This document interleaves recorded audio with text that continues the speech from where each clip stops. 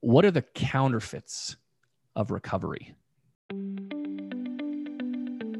We're so glad that you're here because you're choosing to thrive in your relationship. Guys, welcome to The Betrayed, the Addicted, and the Expert, a Beyond Enough production. Hi, I'm Ashlyn, the once betrayed. I'm Kobe, the once addicted. And I'm Brandon, the expert. And he's definitely an expert. You've been working to help couples with their extreme challenges for like 15 years, right? Yeah, a long time. And I'm glad that I'm here with you guys sharing your vulnerable story. And I hope that it helps our listeners as well. Absolutely. And if you need some help getting started, we have a free resource over at beyond-enough.com/step 1. And that's 1, the number. It provides the first key steps to healing your relationship, regardless of how tough things are right now. All right, guys, let's roll. We are going to cover both sides of that question right after I read this review here on iTunes. Thank you for taking the time to do that. This one is called Hope. I stumbled upon a recommendation in group I belong to on Facebook for The Betrayed and listened to one episode, and I was hooked. About a week after listening to several of your episodes, I introduced you guys to my husband, and we recently just got your program, Shattered to Thriving.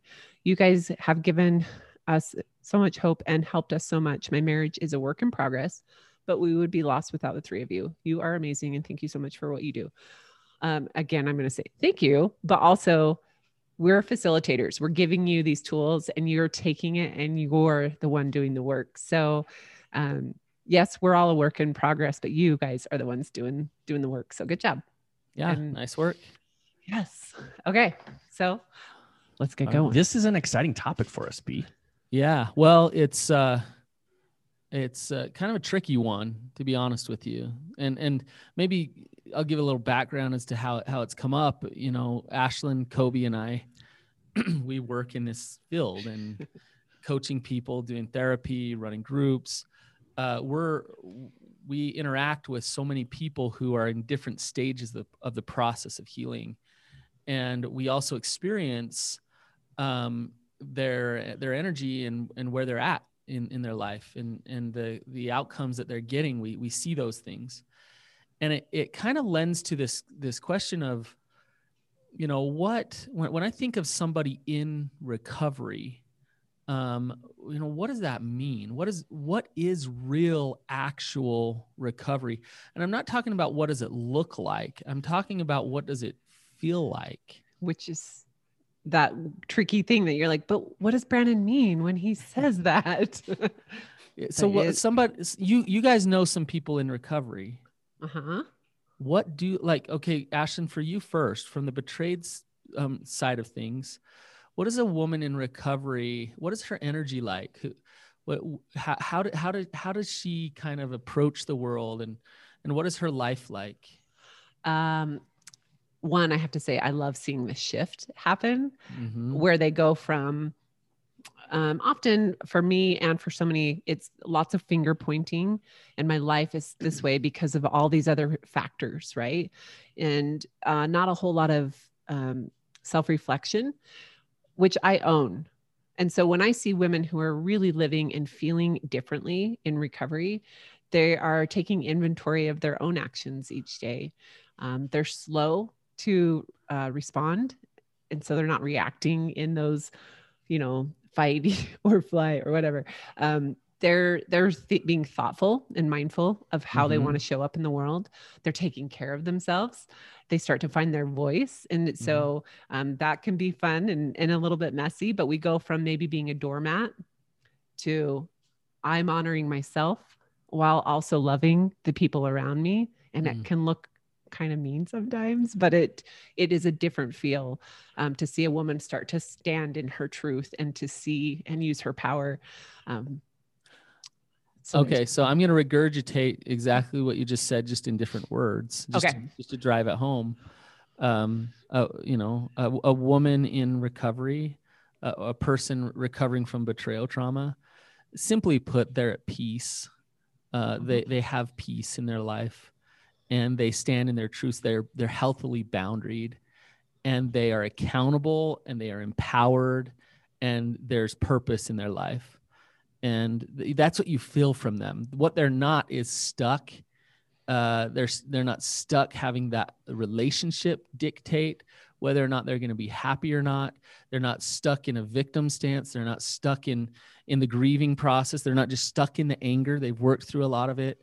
There's relief there, that the weight has been lifted of the pain of betrayal, and it's turned into a positive into their in their life as they're going through the process. And it's awesome to feel and see somebody in that place, even though they've been through something very, very hard. So Kobe, now I want to throw it past you. A person who's struggling with addiction, they start to get into recovery, this elusive thing, recovery, whatever it is. Who are they? How do they feel? What does that look like? They have the energy of mindfulness. They have the energy of being aware of their environment, but also of self. They have an energy of curiosity, of steadiness, of resilience, of being unflappable. And they'll still feel pain. They will still feel the sting of life and what they're going through, even if it's with their partner, but that they're undeterred. So I think that there's a very real, there's not a force that's involved in it, but it's a focus that not a focus that drives them, but they have a focus that allows them to mindfully step through what is hard, despite how it feels. So there's very much a measured increase of resilience to shame that they have. And there's also this really great self-awareness. So that is very Yoda-ish. They Seriously. become Yoda. Seriously. You have to become Yoda to be in recovery. That's what you guys Yes. are saying? It doesn't sound At magical. a certain at point all. in time, your ears will grow out and green. You speak weird. Yes. Okay, And then you'll speak in riddles. But the truth is that those, like, I can feel it. Now, that's not to say that someone in recovery isn't going to have a moment where they totally fall apart. I want to be really clear. Being in recovery does not mean that you won't have moments where the wheels come off, where you fall into shame, but it's your ability to, in a more expedited way, get grounded and work through Bounce it. back. Yeah.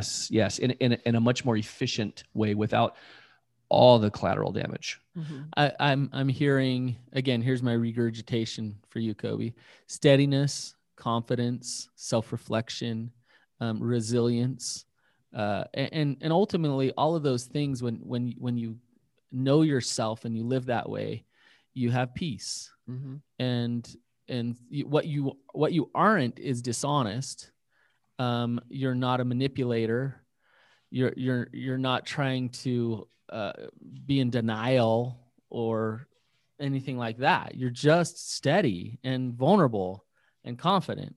So these things sound wonderful. And you know one thing you didn't say, Kobe, was sober.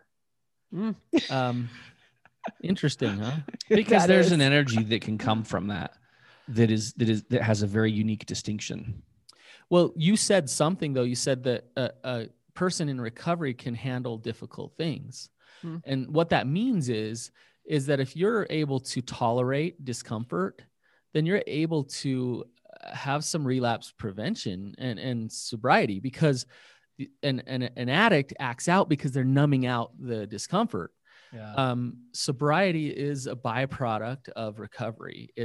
Sobriety is not recovery itself. And wait. Say that again. Yeah, we've talked about this before, but sobriety is a byproduct of real recovery. Long-term sobriety happens to a person who can handle the hard, who can love themselves regardless, who can be resilient, who accepts themselves and accepts others and is connected to themselves and others. Sobriety comes to that man. Sobriety comes. Where it gets backwards, and we've talked about this before, is thinking you need to be sober enough in order to be in recovery. Now, I realize when I say that, some people might be listening saying, well, yeah, sobriety is important. If my partner's acting out, then he's not in recovery. He's not a safe person. Sobriety is important, but sobriety does not earn your recovery. And that's one thing to understand. Sobriety also doesn't earn your okayness. It has nothing to do with your self-worth. Sobriety does not earn you worthiness. Yes. Okay. But let me add one thing on this, because this thought has been persistent. That is, it's super important that everybody remembers this about, well, this is an example of me personally. When I started recovery with you, Brandon, I was in your foundations class. I had only in 2 times in my life had I gone 6 months with, of being sober. Okay. And then I started specialized recovery. And I remember in month 5, really being really anxious, really frantic, really worried, and just like, oh my gosh, can I actually get to 6 months? Can I actually get there? Right. And I actually probably started like month 4, to be honest with you. And I was just kind of like this, like fear, this ball of like active nerves, because I was so freaked out about it. I was too. And both of you are like watching this thing. Is it going to happen or not? Yeah. When's the next shoe going to drop? Tension there. Yeah. Yes. Oh, it was palpable. I mean, I remember just being just a basket case in groups so many times. And then once I got past 6 months, for me, I think that's I think that's when I was able to let go of the majority of using sobriety as a measurement, because I was so focused on these other skills, not just don'ting, but the don'ting part of it. What was really front and center for me, it really freaked me out. There's no part of that energy that I had in those first 6 months that describes recovery. It can actually be counterproductive to it is counterproductive to real recovery, which is if real recovery is connecting to yourself and having confidence in yourself, and you're telling yourself a story that if what I always say, if I don't touch my penis enough, then I'm good enough. Then, and you try really, really, really, really hard not to do that. Yeah, totally. Well, you're actually feeding that same narrative that your worth is contingent on something, and that you have to still prove yourself to get there. And so it's feeding that very root, that very core to the addiction, that you are broken, you are not enough. Now I want to bring this back to the betrayed. We're kind of talking about both sides here. You guys, am I going too far to say, and I'm going to say this, that some therapy groups, some 12-step groups, even some therapists, but really some 12-step groups can really support the shame, not recovery, but the shame? Yes. No, you're not too far. So let me answer that rather than just in a word. Let me say that every 12-step group that I attended, and they were in various cities, it was I could feel the thick fog of shame in the 12-step group, in each of those meetings. Yeah. And there were some the energy there was just shame. Yes. And this is a traditional SAA, and this is and then various, offshoots and other variations of it, we'll say. Okay. Yeah. So, it's remarkable. Just thinking back to him, it was like, oh, wow. Well, how do you start a meeting? Hi, my name is Kobe. I'm an addict. So to me, that's a bit of shame. Well, but over and over. Let me play devil's advocate with this. Isn't that just acceptance? There has to be a certain level of acceptance, for sure. And then there is a very important line in the sand where you transition from acceptance rather than denial, and then you start going into self-fulfilling prophecy. And interesting. That's and well put. I think that's really, really key to understand, because everybody has to understand my life is a wreck. I'm powerless, right? As step 1 talks about, right? I'm powerless without the help of God in my life. And everybody has to have that, but there's an energy that's associated with repeating that sentence over and over and over. And for some people, going daily to does it feel like, Kobe, that the answer to recovery in these 12-step groups is to emasculate yourself? Is to like show up weak, is to like now I gotta say, before I say anything more, I gotta say I love the 12 steps. I think they're powerful. I think they're inspired. I think they're awesome. And I think some of the ways that the 12-step groups are run actually support emasculation and support shame and support, showing up weak in your life and not honest. And so, like you say, the collective energy of those groups many times is self-hatred and self-rejection. And a lot of it, some of these, we're here in Utah. It's very conservative, rigid. Some of those groups feel like they're really anti-sex, just in general. Just sexuality is like, just let's just bad. shut down all of my sexuality because it's bad and it's brought me so much pain. Let's just shut it down. Which you guys, I know, have seen people have to work through. Okay, I'm going to get myself into sobriety, and now I have to work my way out of the narrative of sex is bad and it's hurt my life. Right? Yes, exactly. So if I self-reject myself, I tell myself that my sexuality is so wrong and evil, then I'll be good. Then I'll be a good boy, and I won't act out anymore. Then I'll get my 90-day chip. Everybody will say, rah, rah, rah, you're amazing. You made 90 days. And then I'll relapse on day 91.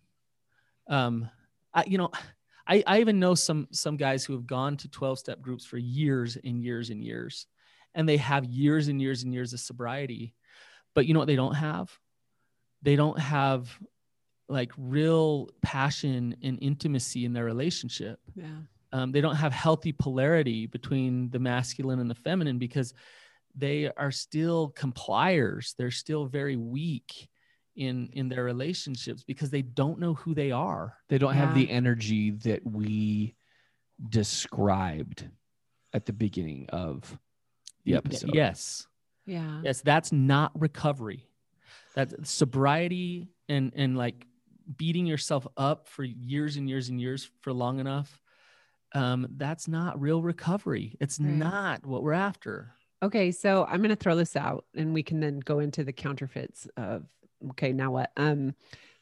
We've seen a lot of people this year, 2020, who I'm guessing, they've had, like you said, years of recovery. Some of them did, inpatient, or they did a whole program for addiction and betrayal. Okay. They lived it for years, but 2020 brought us into like, where are we really at? Right? What are our truths? What are our values? What's important to us? What's not? And we found, sadly, a lot of people coming to us who said we were in recovery for 7 years and then it's all been a lie. Because to me, I look at it and think a lot of them found this daunting. They found sobriety and they didn't get to do the fun parts that we do in our Shattered to Thriving program. Like the 2 last modules of like, okay, now find purpose and find those ways to connect with each other and build something new. Yeah. Rather than just like, let's not do the things that we were doing, but there's no rebuild. Yeah. And I love, Ashlyn, I love what you're saying about our last 2 modules in Shattered to Thriving.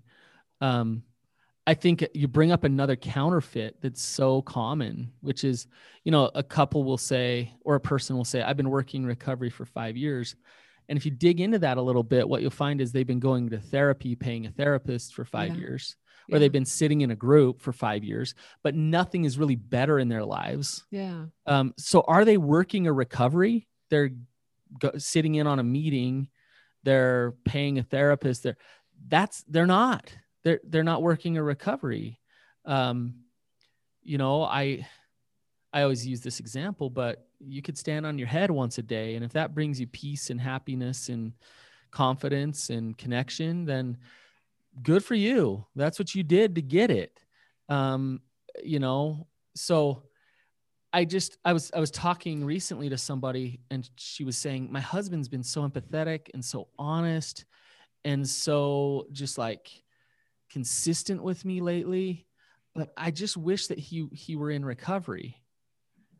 And I stopped and I was like, what are you talking about? Well, I just wish he were in recovery. Like, I've never trusted him so much in my life. And I'm like, what are you saying? She's like, well, you know, he doesn't like listening to your podcast. And I'm thinking, like, does he have to listen to our podcast? Well, actually, listening to our podcast means recovery, right? Yes, that's the first thing. Just kidding. No, but do you guys get my point here? Yeah. Well, and it sounds like her husband's probably doing a lot of things that so many girls I hear and work with, that's what they want. They want those things. And Yes. that's him living in his values and his truth and showing up for her and being in a partnership. And yeah, he might have trouble with sobriety. Right. But you can have the opposite and have sobriety and have zero of those other tools to function as a partnership. Right.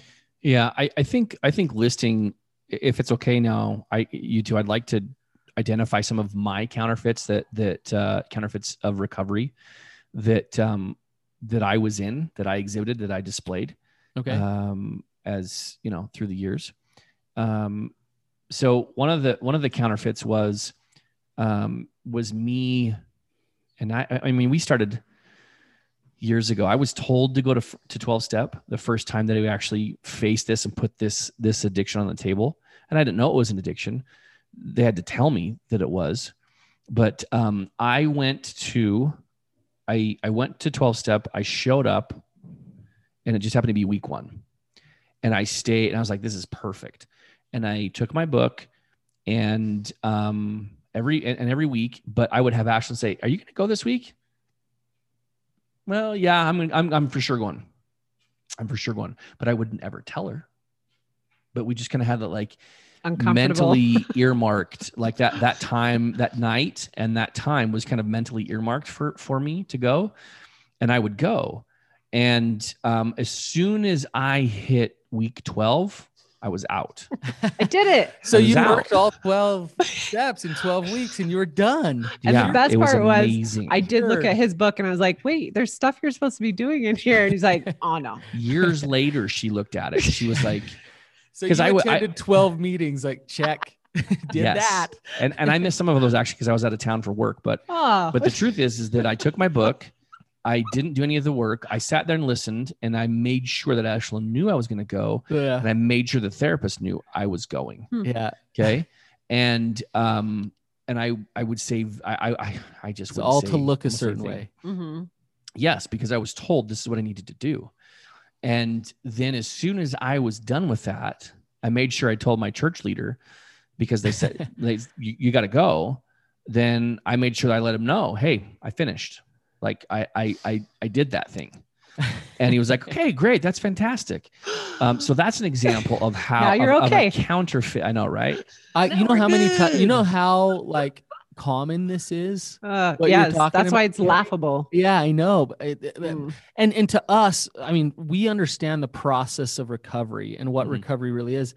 And so we understand how ludicrous that is, how nuts that is. Yeah. But we believed it. I mean, that's, I think, important to hear. Maybe you're hearing this and you're like, this is a hopeless episode. I'm doing these things. But the truth is, Kobe and I did these things. It's not saying if you're doing these things, you're doing it wrong. It's saying there's more. Based on my personal experience, I got a lot of counterfeits for you. I got a lot of those. The counterfeits have everything to do with your heart.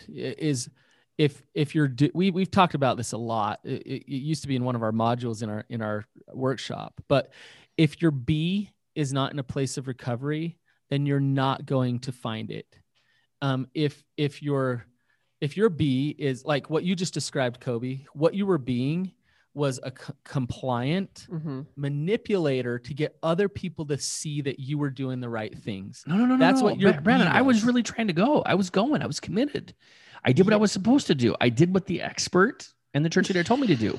Oh my Why God. is that bad? That's true, Brandon. What the crap? Well, and I want to address another part, another counterfeit part is I, I've seen many times where a person goes to a therapist who's a little misguided, and that therapist says, okay, this is what you do. You do this, this, this, this, and this. And it's all this garbage. It's all this. And so the person says, okay. And they go and they do all the things that the therapist tells them to do. And what do you know? Their life doesn't really get better. Yeah. And it's what's interesting about that is they may be willing. They may be like, okay, I'm going to do what you tell me, but they're not something else. They're not confident enough to step up and say, I'm sorry, but this isn't working for me. Like I'm engaging in this process. We've been here for a while, but I'm willing to self-reflect and be honest with you that really this is not working for me. Yeah. And so which is hard, but it's been part of our process too, of saying, hey, we really need a new hard. therapist. And I think it's probably obvious for other people looking, if they were going to therapy with us, they'd be like, you guys are wasting your time and money. But for us, Right. it took some time to say, we're wasting our time and money. Like we need to actually start. We need someone to push us. I would say hang in there with the therapist for a while, because sometimes things get harder before they get better. Yes. Yes. But after a while, if you're just drinking the Kool-Aid and following something that doesn't feel true to you and doesn't feel congruent to your heart, then be willing to say this isn't working. Yeah. So let me give you a couple other examples just real quickly without lots of explanation. I would call my sponsor-ish. It was just my friend who also had the same struggles. And I would do it in this covert way of, I'm not going to tell Ashley I'm going to do it, but I remember every morning on my way to work, I would call my sponsor, and it was my friend, but I would call him. And I remember one time he called me early before, like I was walking out the door, and I was like, oh my gosh, like I have to go now. And do you remember that, Ashlyn? Like it was the most weird thing ever. It was the most awkward, uncomfortable thing, because I wanted to talk with him. Why were you trying to hide it from Ashlyn? Because I just didn't want her to hear anything. Oh, like, oh my gosh, no, you can't hear anything. And so I didn't even want to like have the conversation with him, but I had him on the phone and I was saying goodbye, and I was just rushed, and I was just like all wound up and anxious and worried. Right. And so for me, it was like I was dutiful in calling him, but I did not talk about anything that was real. Well, it was and just like, how you doing? When they relapsed, it wasn't like, let's backtrack and figure out where we need to maybe adjust some things. It was just like, I did it again. Dang it. Yeah. So, it's like, yep, that sucks. Yeah. All right. We'll talk to you tomorrow. You just said dutiful. I think that's a big one. Dutiful that's counterfeit. The opposite of that is discovery. So if I'm dutiful, I'm just doing it because it's my duty. Totally. If you engage, if you go to therapy, you go to therapy group, you listen to our podcast, you do whatever, and it's about trying to find answers and discover and figure things out, that's recovery. Well, I'm going to say dutiful felt real for both sides, for us at least, because it was very much like, if I'm okay with God and our church, then we're doing good. Totally. And that went both ways, because, that if I was showing up as like, I'm doing my part, then we were okay. Yep. But it didn't have anything. I'm so glad you brought that up. It had nothing to do with, am I okay? Yeah. Like, where's my relationship with God? It was more like someone telling me your relationship with God's good now because you're doing the things. Yeah. I see that with the betrayed so much is I'm going to go through the motions of what I should do. I should forgive.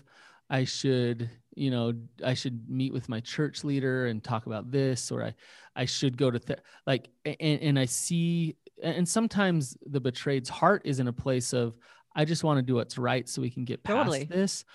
But the real healing and the problem with that is sometimes that when you're caught up in just the duty and that's what you're seeing, then you can kind of lose yourself sometimes and not be able to say, this is what's working for me. This is what's not working for me. This is what I need. This is what I don't need. So, yeah. Yes. A couple others real quick. I was independently operating in quote unquote recovery activities, but I was no closer to Ashlyn emotionally, spiritually, mentally. And So- we did not have conversations about anything that was related to recovery, addiction, anything. We didn't talk those things. So the counterfeit to that was the way that it is a counterfeit is there was no connection. And lots of shame. But there was, I'm doing all these things that make me feel really bad about myself and where we're at. Yeah. And so I don't want to talk about it. Yeah. The counterfeit was, I wasn't, that is counterfeit. I wasn't connecting. Yes. It was just like doing it independent of her. It's interesting because sometimes I work hard with the betrayed to not jump in and hover over the addict's recovery, right?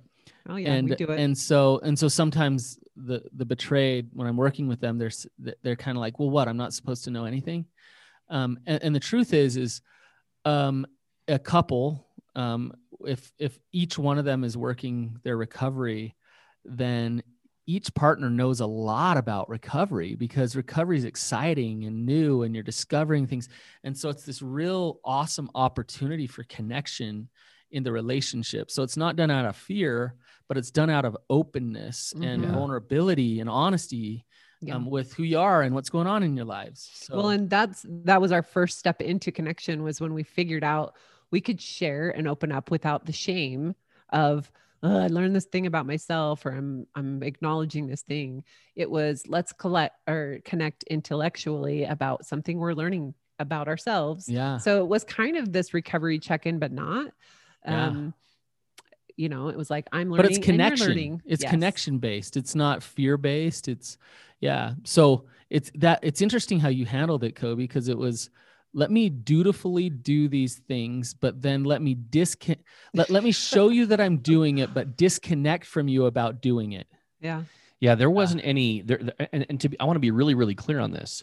There was no premeditated disconnection. Okay. We were already disconnected because of acting out, and we would ebb and flow between being really disconnected because I was in the fog of shame or the fog of relapse, and then just being regularly disconnected. Does that make sense? We were awesome. We would just, it would be really sucky, and then it would suck a little bit less. Sucky, and it suck a little bit less. And so we began to think that suck a little bit less was good. Really good. It was like, freak, we're back to suck a little less. This is great. So when we really started understanding what life could be, we were like, oh, we wasted a lot of time. Missed a thing or two. I know. But when that's taken away and you can see it and feel it, it's like, oh my gosh, this is it. The best indicator of recovery on both sides is that you have healthy attachment, and so that you can create intimacy. So that's the best indicator of recovery from both sides, because both partners can be compassionate and empathetic and open and honest. And so that's amazing what that creates when you create that together. It feels really good. Yeah. Counterfeits for me, I'm going to say, I mean, a lot of the same stuff. For me, counterfeit was just micromanaging Kobe. So it didn't feel, it was different than control before, because once we were like going to group and therapy, it felt right and it felt good, but it was bringing zero safety and connection for me to like make sure he was doing his things. Right. A lot of the things we don't even do together anymore. It's just like, we're just doing the things. I know, Ashlyn, for you, one of the final kind of pieces that has made a big difference is for you to actually want Kobe to be him, to step up, and not for you to tell him who he should be or how he should be, but like to let go and let Kobe, and that's giving some trust back to him, right? Not micromanaging him. Yes. It's like, no, I want to know who you are. And ironically, we were just talking about this on group today. You'll like this, Kobe. I want this. This is what the betrayed wants. Just show me who you are, right? And live your truth and be honest to me. And I used all this like the wrong language for him.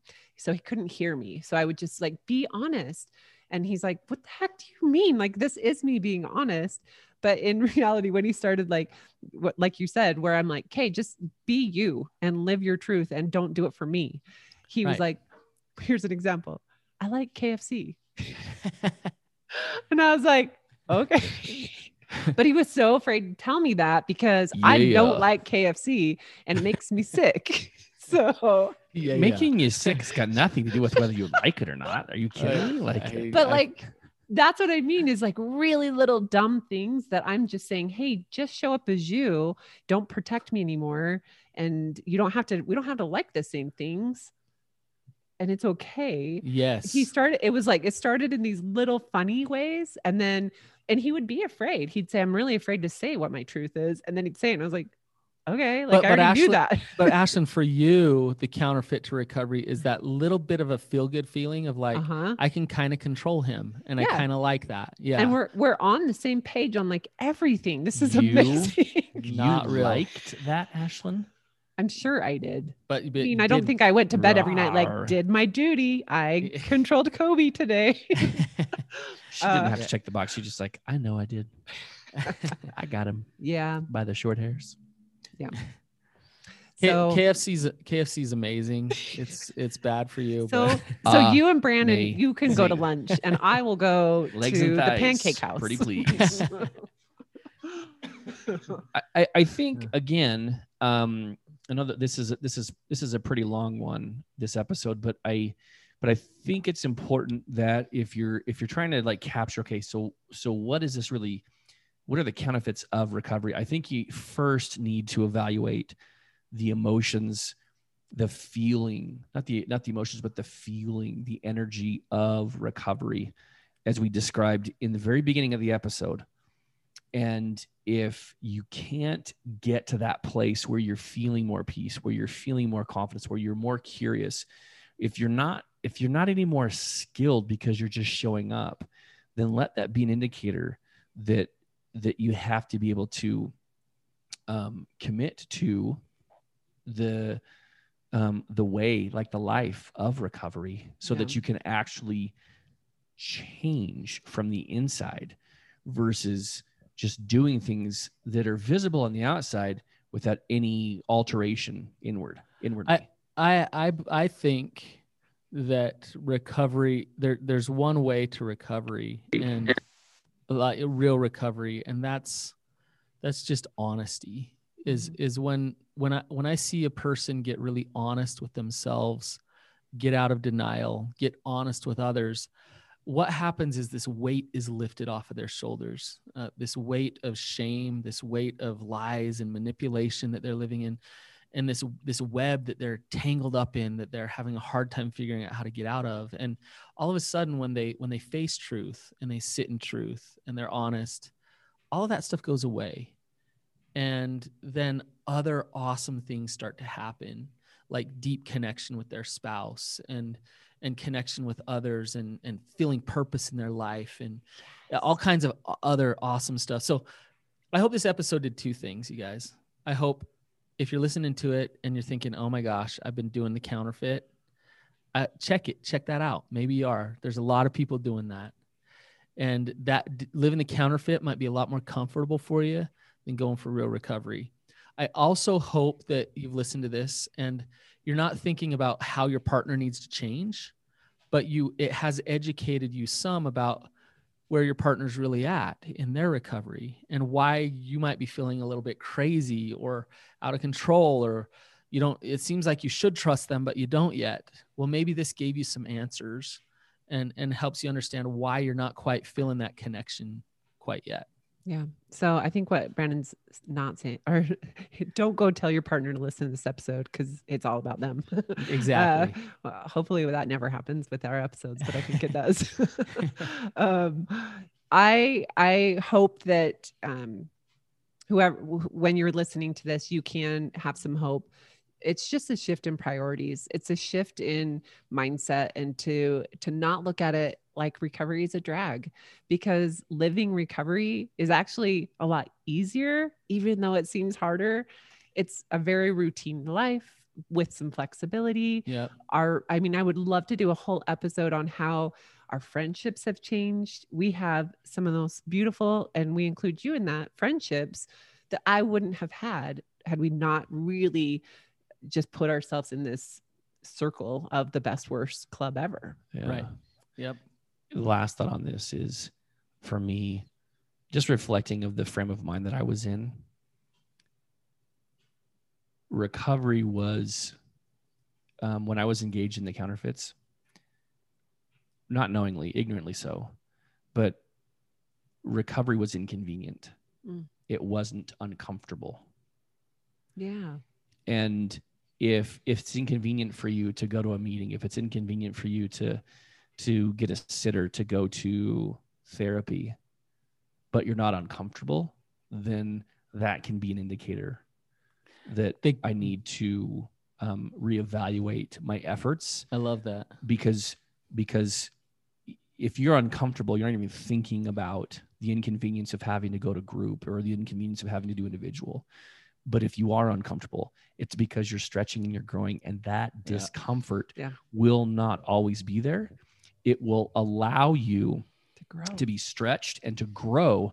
And if you're in that frame of mind that I can be uncomfortable and not run, there's going to be a corresponding energy that will develop you into the person that you actually really have always wanted to be. Kobe, that's just well said. The counterfeits are life sucking from you. Recovery is life giving, and it just, there's your quote right there. Well said. Yeah, there it is. We need to vacuum, but it's for so that. true.